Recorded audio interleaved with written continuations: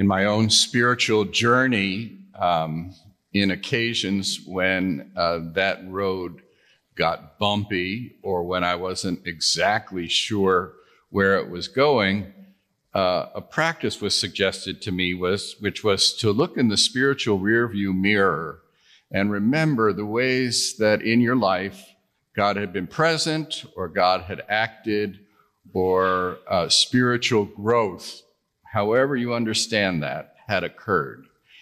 I want to invite you to take a look in that spiritual rearview mirror this evening and ask you if you can think of a time when you experienced what you might call spiritual growth. If you can identify such a time, why did that happen? What were the catalysts? What was going on in your life that triggered that kind of growth? As you're doing that, taking that look backward, ask whether there were some moments when spiritual growth was stalled. I like to use an automotive metaphor. When on the spiritual highway your engine sputtered, or you got a spiritual flat tire, or you ran into a ditch, or you ran out of gas.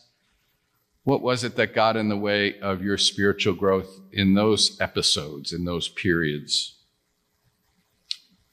Jesus told a lot of stories. Many, if not most, had to do with growth. Maybe that's why the Pope said in one of his homilies that there's no such thing as a stationary Christian. He said that a stationary Christian was sick in his or her identity. He said a Christian is meant to walk or to move, to which I might add, a Christian is meant to grow. Tonight we've heard a parable about seeds sown in a field. Some result in growth, others not so much.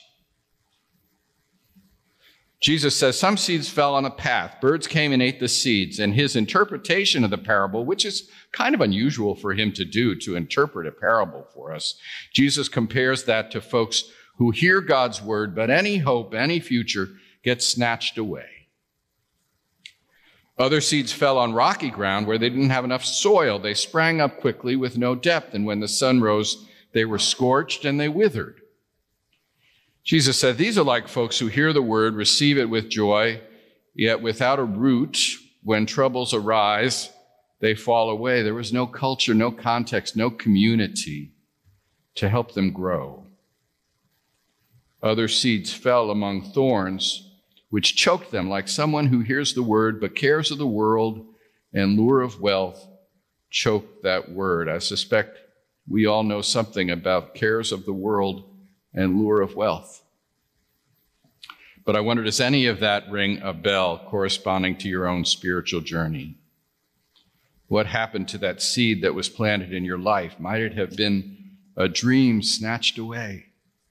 Birds swooping in to end a relationship or take away a job, or an illness struck, or did a seed of spiritual growth go nowhere because you felt unrooted and adrift? Thanks a lot, COVID.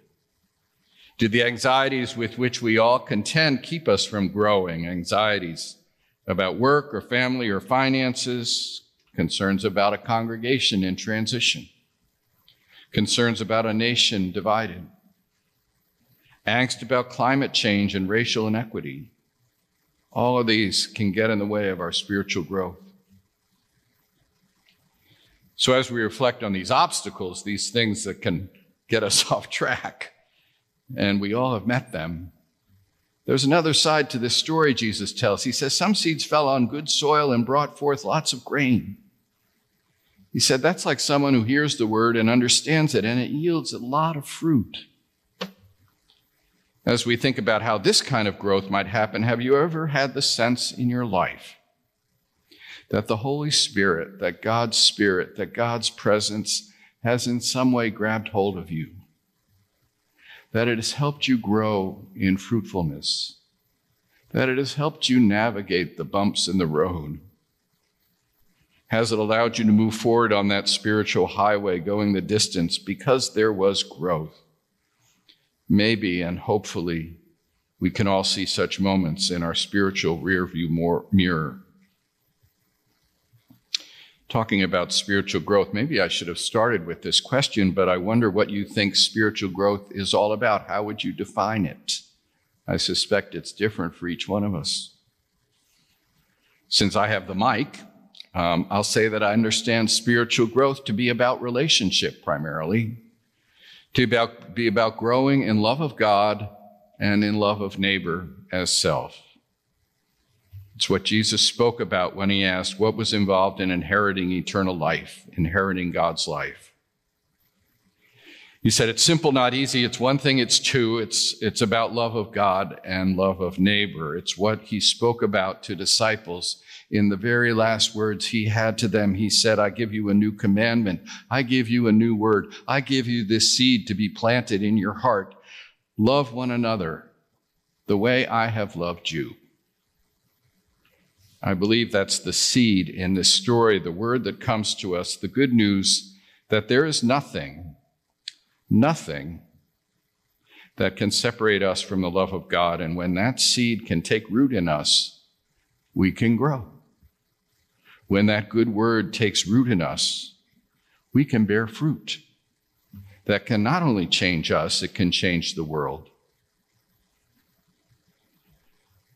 This parable poses a lot of questions. Who's the sower? What is the seed? What kind of soil might we be? Can we change the kind of soil we are? Add these to the list of questions I have for Jesus at the pearly gates. It's a long list. Tonight, I'm going to say that this parable asks us to consider what contributes to our spiritual growth. Are we choked by cares of the world? I read a study that said the biggest obstacle to spiritual growth in our culture is that we're so busy. Has the possibility of spiritual growth, growing in love of God and neighbor, been snatched away, birds flying off with that dream? Do I find ourselves in a toxic culture that won't allow us to think about love or believe it is true or act on it? Do regrets and resentments foster that culture in ourselves? Or can we hear the word? Can we let this seed take root? Can we accept the good news that we are loved without condition with a love from which we can never be separated? Can we grow and move forward because that love is real for us? The spiritual journey is a matter of what we do with the free gift of God's love, whether we can accept it, whether life circumstances prevent that, whether our culture chokes us, whether some bird flies away with our dreams. But if that seed of love, God's love, can take root in our hearts, we can grow and something new can emerge. And thanks be to God, we can share that with those around us. So let me return to that rear view mirror. The only reason to look in the rear view mirror is because you're trying to move forward. It will help with the road ahead, with how we move into the future. How can the seed that is God's abundant love take root in you and in me? How can it take root in our world where love is in short supply? How can it take root in a church in transition where we face, how shall we say, a lot of growth opportunities?